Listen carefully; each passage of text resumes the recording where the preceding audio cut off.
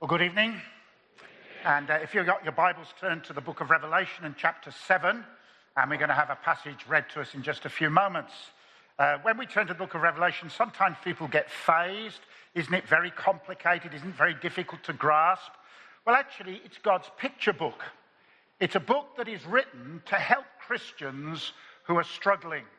They're going through great tribulation. And the word tribulation is a Greek word that literally means to be crushed. You're under immense pressure. You're hated by the world. And that's what was happening in the first century. John himself is in prison. It's a kind of a first century concentration camp. The Christians are being martyred. And what does God do? He gives them this wonderful vision. The immediate context is chapter 6, which is a picture of God's judgment. It's a terrifying picture. And the people of the world cry out, "Hide us from the face of him who sits on the throne and from the wrath of the Lamb. Who can stand in the day of God's judgment?" And the answer comes in chapter 7. The first part of the chapter is all about those who are God's servants, who are sealed forever and secure. And then the second part gives us a wonderful picture, a vision of glory, which is for every one of us tonight who's a true Christian. So we're going to hear the word of God. Revelation 7, picking it up at verse 9. After this, I looked, and there before me was a great multitude that no one could count, from every nation, tribe, people, and language, standing before the throne and before the Lamb.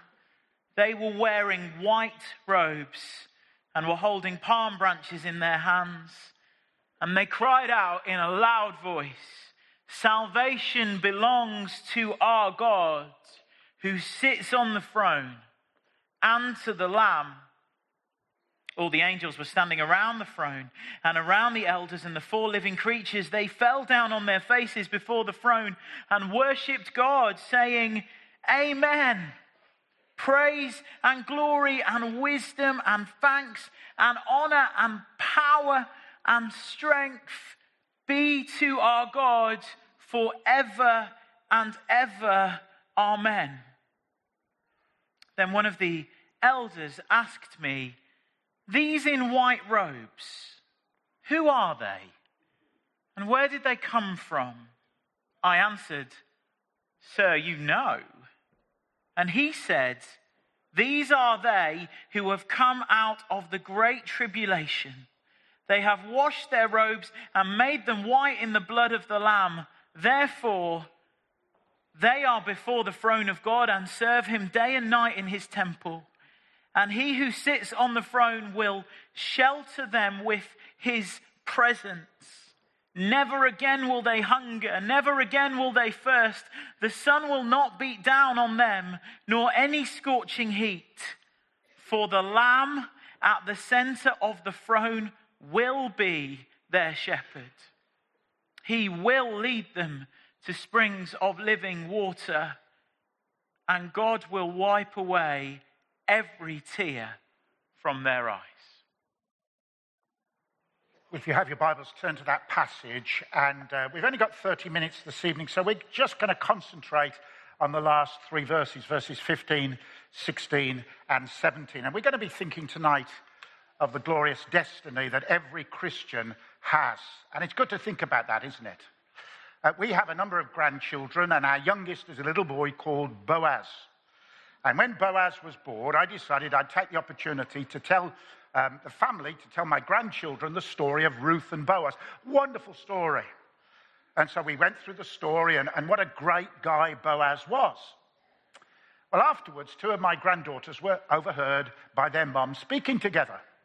And one said, "Wouldn't it be amazing if when Boaz grows up, he meets and falls in love with a little girl called Ruth, and they get married? Wouldn't that be great?" And a sister said, "It'd be marvelous. Grandad would be so excited. He'd be so excited at that wedding, wouldn't he?"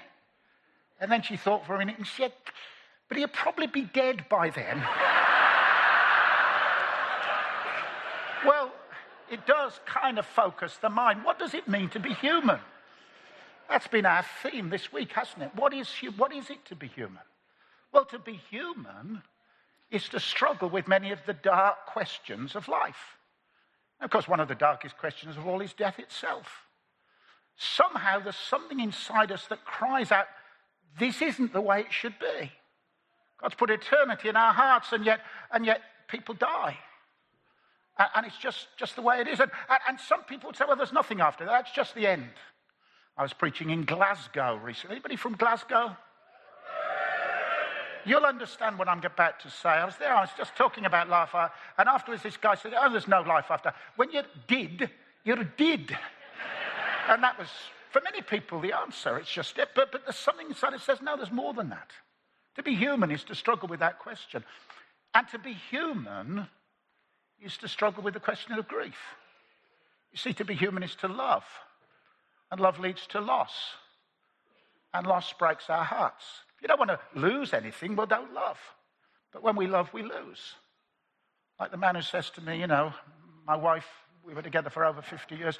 Early in the morning when I wake up, and I'm still halfway between sleep and wake, I reach out in the bed for her. And she's not there. And I come into reality and realize she's not there. Or the young couple in my first church who had the tragedy of a cot death. You have a funeral and there's this tiny little coffin. And there on a cold hillside in Wiltshire in a graveyard, this coffin is placed. My husband calls me out on a very cold night, and I go to see his wife, and he says, Pastor, you've got to help her. And she says, Pastor, you're going to want to throw me out of the church when I tell you what I'm thinking. You see, my heart is yearning for my little boy. And I just want to go up on the hillside and take a blanket and put it over the grave to keep him warm. I know it's stupid. I know he's with the Lord, but I'm yearning for him. You're going to want to throw me out of the church, aren't you, Pastor? I said, no, I want to hug you and I want to tell you about Jesus. But that's to be human, isn't it? In a fallen, broken world, death and tragedy and heartbreak are realities. And to be human is to feel those things.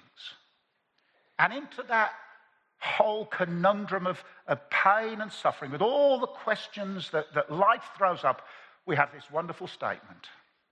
Christ is risen. He is risen indeed. Now, in the early church, they used to do that. Christ is risen, and the congregation came back, he is risen indeed. Can we get away with that on the last night of week 1? Okay, here we go. Christ is risen. He is risen. Well done. Well done. And of course, in the book of Revelation, that's who he is. That's the opening vision. Christ is the one who's conquered death. And at his belt, he holds the keys of death and Hades. Death has been trampled underfoot. And so he can bring a word of hope to his people. And that's what he actually does here in our verses this evening. So let's look together at verses 15 and 16 and 17. This place that Christ has gone to prepare for us, this wonderful place of hope that the resurrected Lord is preparing for us at this very moment in time. What kind of place is it? Well, 3 things. Number 1, it's a place of service. It's a place of service. Verse 15, therefore they are before the throne of God, and they serve him day and night in his temple. Now, we may well ask the question, who are they and where are they and what are they doing? Well, who are they? Earlier in the chapter, the angel has said to John, who are they? It's not that the angel doesn't know, it's that he wants John to know. John's already seen this great multitude. I mean, there's a lot of people here tonight, but I'm guessing you could count them. But when you get to heaven, you can't count them. There are just so many of them. This huge number. And the living creature says, who are they? And John says, well, I don't know. You know. I'll tell you. They are those who've come out of great tribulation, and they've washed their robes, and they've made them white in the blood of the Lamb. They have been in tribulation. The word tribulation there is the Greek word thlipsis, and it literally means to be crushed. They are a crushed people. They've been crushed by the world. Remember, Jesus in John's Gospel uses exactly the same word. In the world you will experience crushing. We heard a little earlier how difficult it is to be a young person today. Hardest place to be a Christian is in a high school. And you know, you young people, what it is to be crushed because of your faith. But they've come out of that crushing. They're now in God's presence. And they are those who are washed white and the blood of the Lamb. They're wearing white robes. See, it's talking about heaven, but we need to remember that heaven isn't for everybody. It's for those who've trusted in Christ. Heaven is a holy place because God's a holy God, and only those who are dressed in the robes of righteousness can get there. It's not good people. It's people who have come as sinners to Christ and trusted him alone. Our sins, though they are as red as crimson, will be as white as snow. And in the gospel, he clothes us in the robes of righteousness so that we can stand before the throne of a holy God. Without fear, bold, I approach the eternal throne. See, the gospel is not just that you are forgiven, it's that you are made completely right with God. Doesn't that blow your mind? Say yes. Isn't that amazing? Amazing. In Birmingham, there's a hill called the Lickey Hills. It's a wonderful place. I proposed to my wife there. And when you look in one direction, you can see the beautiful hills of Worcestershire. When you look in the other direction, you can see the city of Birmingham, like the New Jerusalem coming down out of heaven. You can't see them both at the same time. If you're looking at the city, you can't see the hills. If you do a 180 and you look at the hills, you can't see the city. When we become Christians, God does two things. He takes all our sins and he puts them behind his back. There is now, therefore, no condemnation for those who are in Christ Jesus. And then he looks at us, and he doesn't look at us as if we're, okay, you're neutral now and try better. He clothes us in the white robes of righteousness. He sees the righteousness of Christ upon us, and he's satisfied, and we're able to go to heaven. If you're not a Christian tonight, you're not going to heaven. But you can, if you'll bow the knee to King Jesus. That's who they are. Where are they? They're before the throne. Well, where is the throne of God? I'm not sure where it is at the moment. It's in a real place. It's where Jesus went after his ascension. It's where the souls of the departed saints are. But one day, it will be here.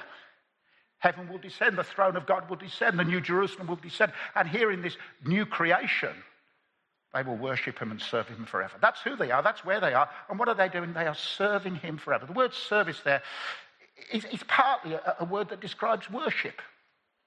It's a place which is active and busy. I don't know what you think of when you think of heaven. Do you think of a kind of a wonderful rest home?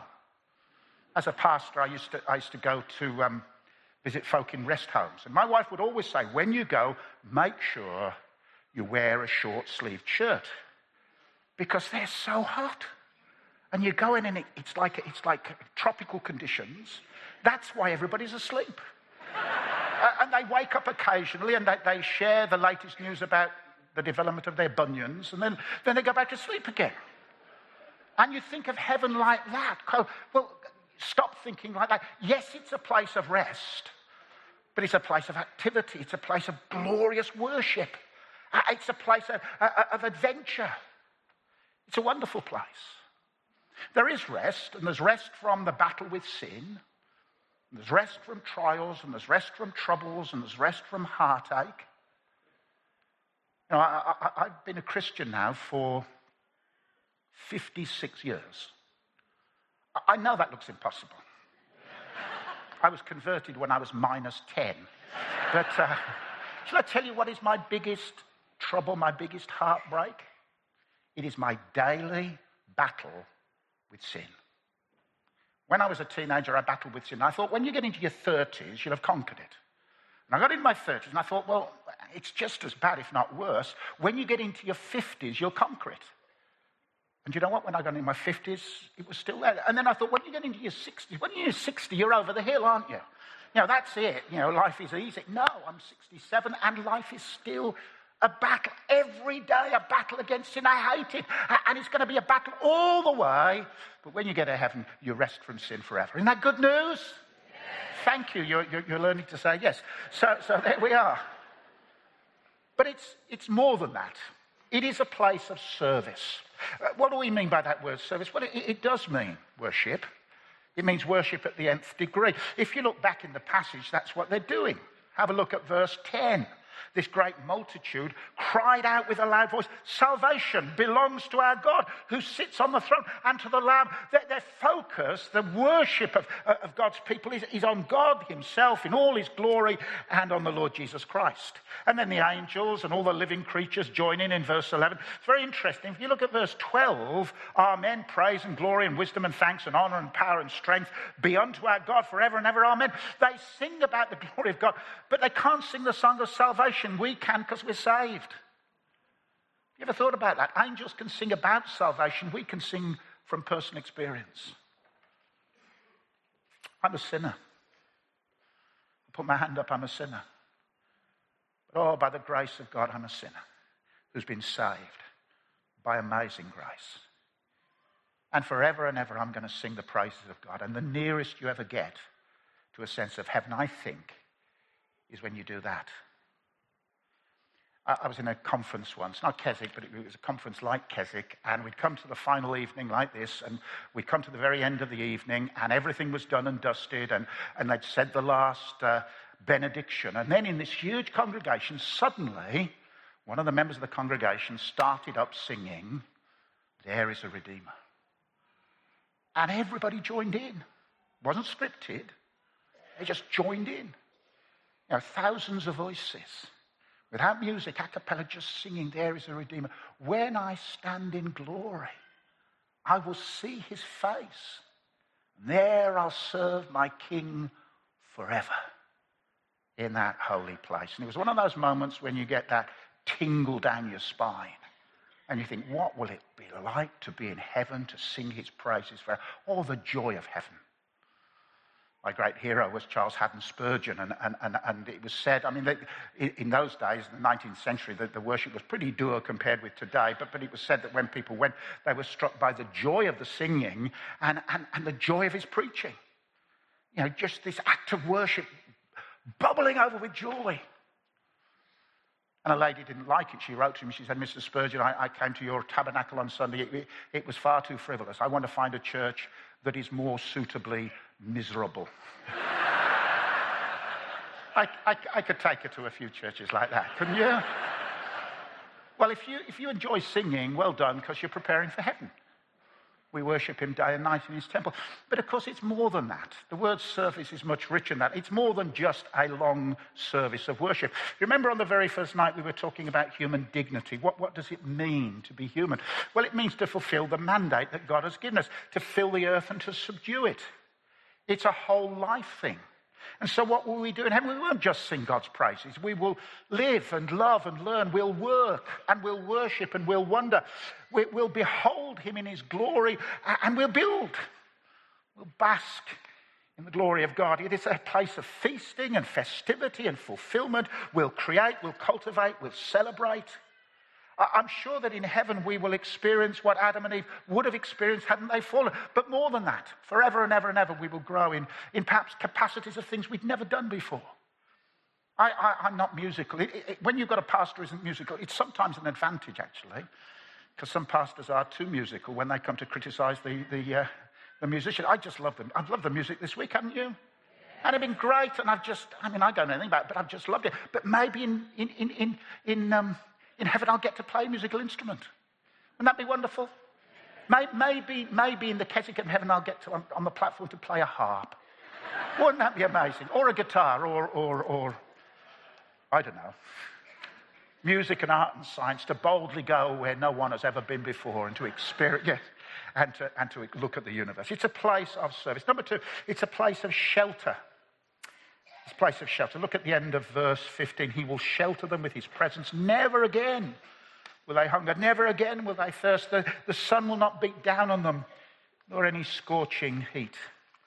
Forever and ever protected by the presence of God. The Greek there is quite interesting. The one sitting on the throne will spread his tent over them. Story of Ruth and Boaz. She goes to Boaz and she says, will you spread the corner of your garment over me? In other words, will you take me into that place of shelter, that place of security, that intimate place where I know that I'm accepted by you? When I was courting my wife, I used to have one of these big, long, black duffel coats. And we'd go for a walk, and she would say, you know, it's really cold today. Can I come under your duffel coat? And so I'd lift up my arm and she'd put her hand around me and she would come under the shelter of my duffel coat. What amazed me was on a sunny day, she was always cold. I don't know. But that's the imagery here. He will shelter you under the shadow of his wing. You are safe forever. I think on the first evening, I think we were reminded that the great thing about Eden was what a wonderful, but one of the disadvantages of Eden was that there was a door out of it, but there's no door out of heaven. We're secure forever and ever. We're in his presence forever. He shelters us forever, never to be departing.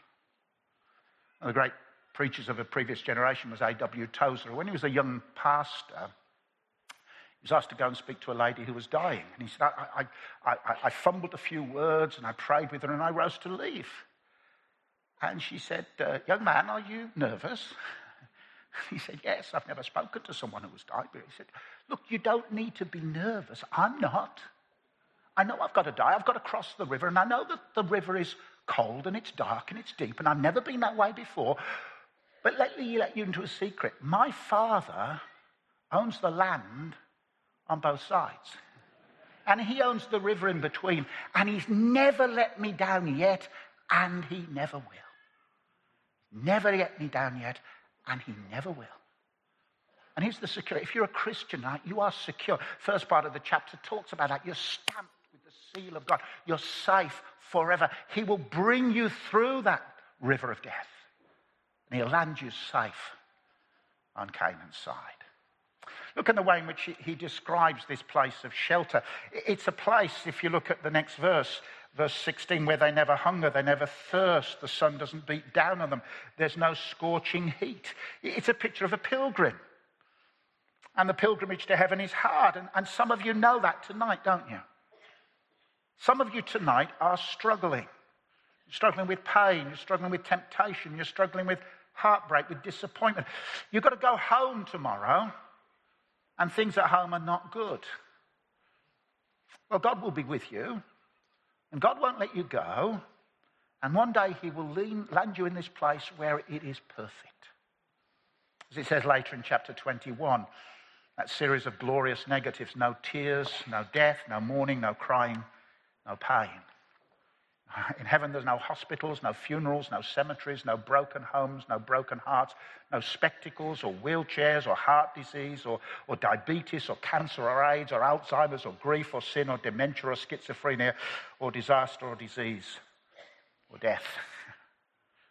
In new resurrection bodies, we worship him forever. Won't that be great? Won't it be? When I started in ministry, I do love a strong handshake, don't you? Can't stand a wet fish. And I'd stand at the door and these dear old ladies would come out and I'd take them by the hand and they'd jump in the air. Rheumatism, pastor, rheumatism. And then they'd look at me in the eye and they'd say, you wait, you wait. No rheumatism in heaven.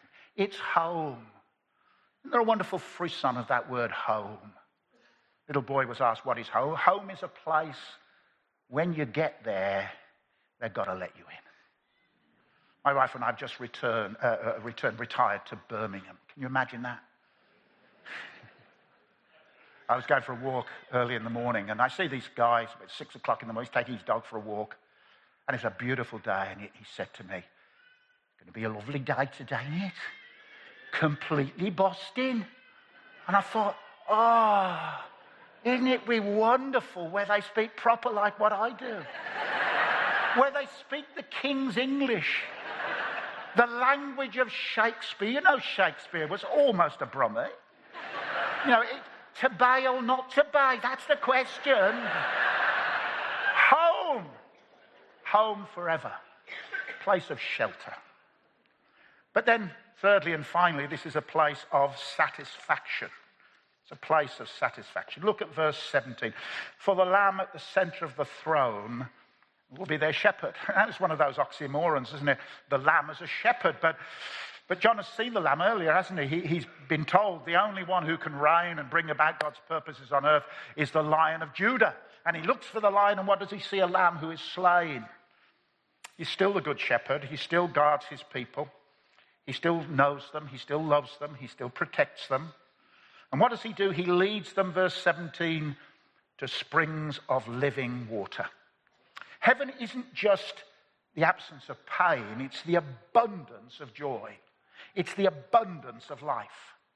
Later on in chapter 21, he speaks of the river of the water of life, abundant and constant and healing and refreshing. And then right at the end, the most intimate picture of all. And God himself will wipe away every tear from their eyes. God will wipe away the tears. In the Greek, it's very interesting. It's not just that he will wipe away the tears. It's almost he will wipe out the tears, as if he removes tears forever. Because the ultimate hope of heaven is that vision of God. They will see his face. They will be in his presence forever. They will gaze on the glory of Lamb. That's what is the heart of what it means to be human. Our human dignity is that we will be in a relationship with God forever. That's what we were made for. Adam walked with God in the cool of the day, and the tragedy of the fall was that he was exiled from God. But straight away God begins to make a plan. I will bring you back into a relationship with myself. He says to Abraham, for example, I will be your shield and I will be your very great reward. I will give myself to you. In the words of the covenant in the Old Testament, I will be your God, you will be my people. What's the heart of heaven? It's God himself. And it's Christ himself. He says to the thief on the cross, today you will be with me in glory. What do we long for in heaven? To see Jesus. You know, when the people have sinned against God and the Lord says, I'll give you the promised land, but I won't go with you. And they grieve because they say, well, we don't want the land without God. It's nothing without the Lord. We want the Lord. We want to see him. We want to be in his presence. And that's the hope of heaven. To gaze on Jesus forever and ever and ever.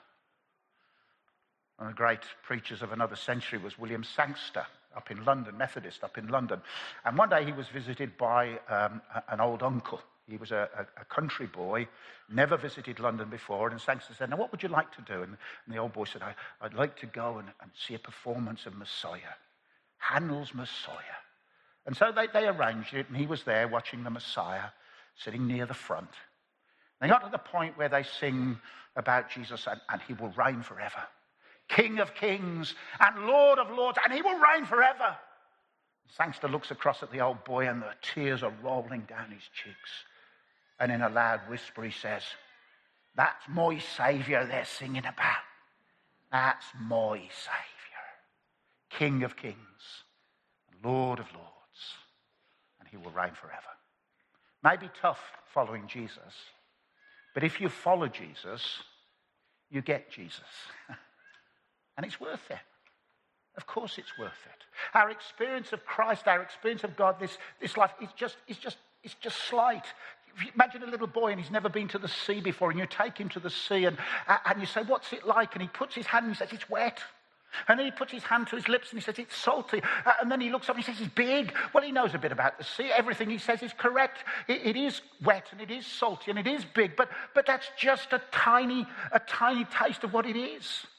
And our knowledge of Christ and our knowledge of God now is just that little bit of it. But we've got eternity to enjoy him. Total satisfaction of what it means to be human.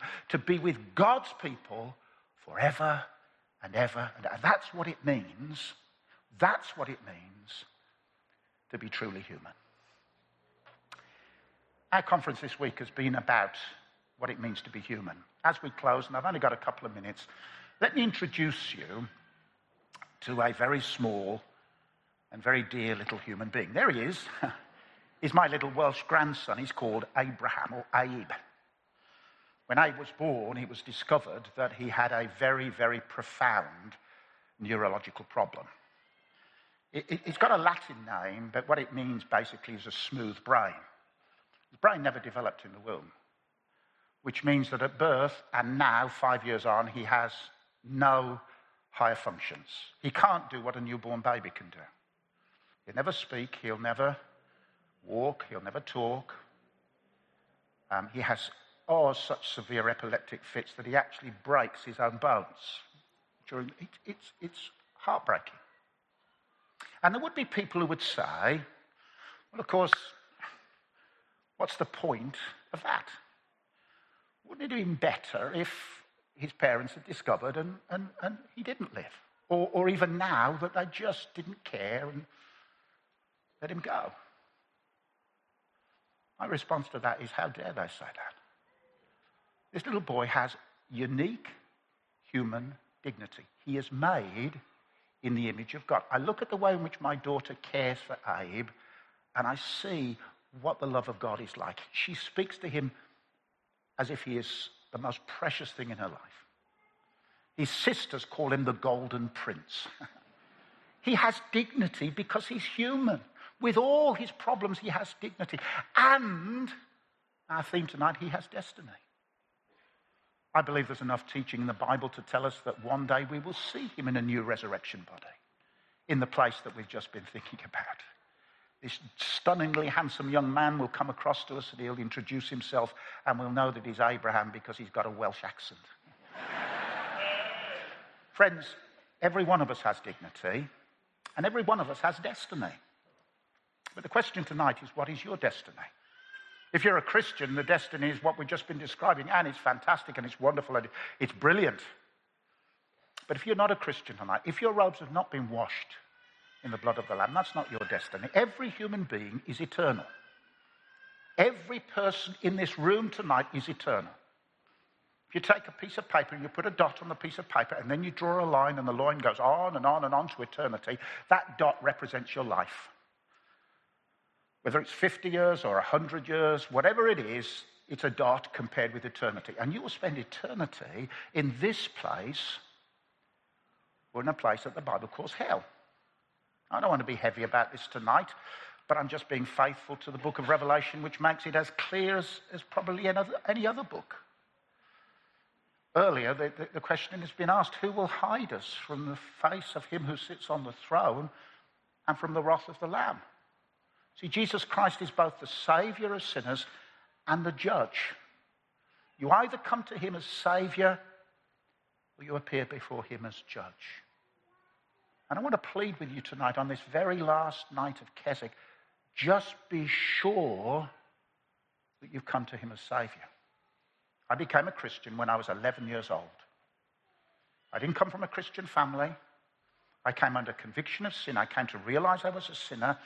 And you know, at 11, you don't know much. I knew I was a sinner. I knew I needed a Saviour. And on a night like tonight, I fled to the cross for salvation. 56 years ago, it's as vivid tonight as it was then, and my name was written in heaven. And the moment you believe, your name is written in heaven. And you get to experience all this wonderful joy. Or you get to be separated from all those things forever. The exact opposite, the negative of everything we see. That's what the Bible says. And Jesus died to make it possible for people like you and me to get to heaven. I've got a book which I'll show you in a moment, and I'll give you one of those free. If you're a Christian tonight, don't come and get the book if you're a Christian already. But if you're not a Christian, you want to find out more, please come and take the book from me. I think that you can get one for free from 10 of those as well. But as I close, let me ask you a question. Bear in mind you are an eternal being. Where will you be in an hour? Having a coffee, maybe. Where will you be in a day? One day, probably on your way home. Where will you be in a week? Who knows? Where will you be in a year? Probably back here in the tent. Where will you be in 20 years? Some of you won't be here on planet Earth anymore. Where will you be in 100 years? Well, maybe the babies we can hear at the back might survive 100, but none of us else will. Where will you be in 100 million years? What a stupid question. No, because you will be somewhere. You are eternal. You will be in heaven or in hell. And the only way to be sure is to come to Christ. Please, please, please, if you never have, come to the shelter of Christ tonight. Here's the book that I'd love to give you. It's got a very appropriate title. It's called Heaven, How I Got There. Don't take one if you're already a Christian, but if you want to find out more, please come to me afterwards. I'll be standing somewhere over there, and take one of those, or get it from 10 of those. Just use my name. But let's pray.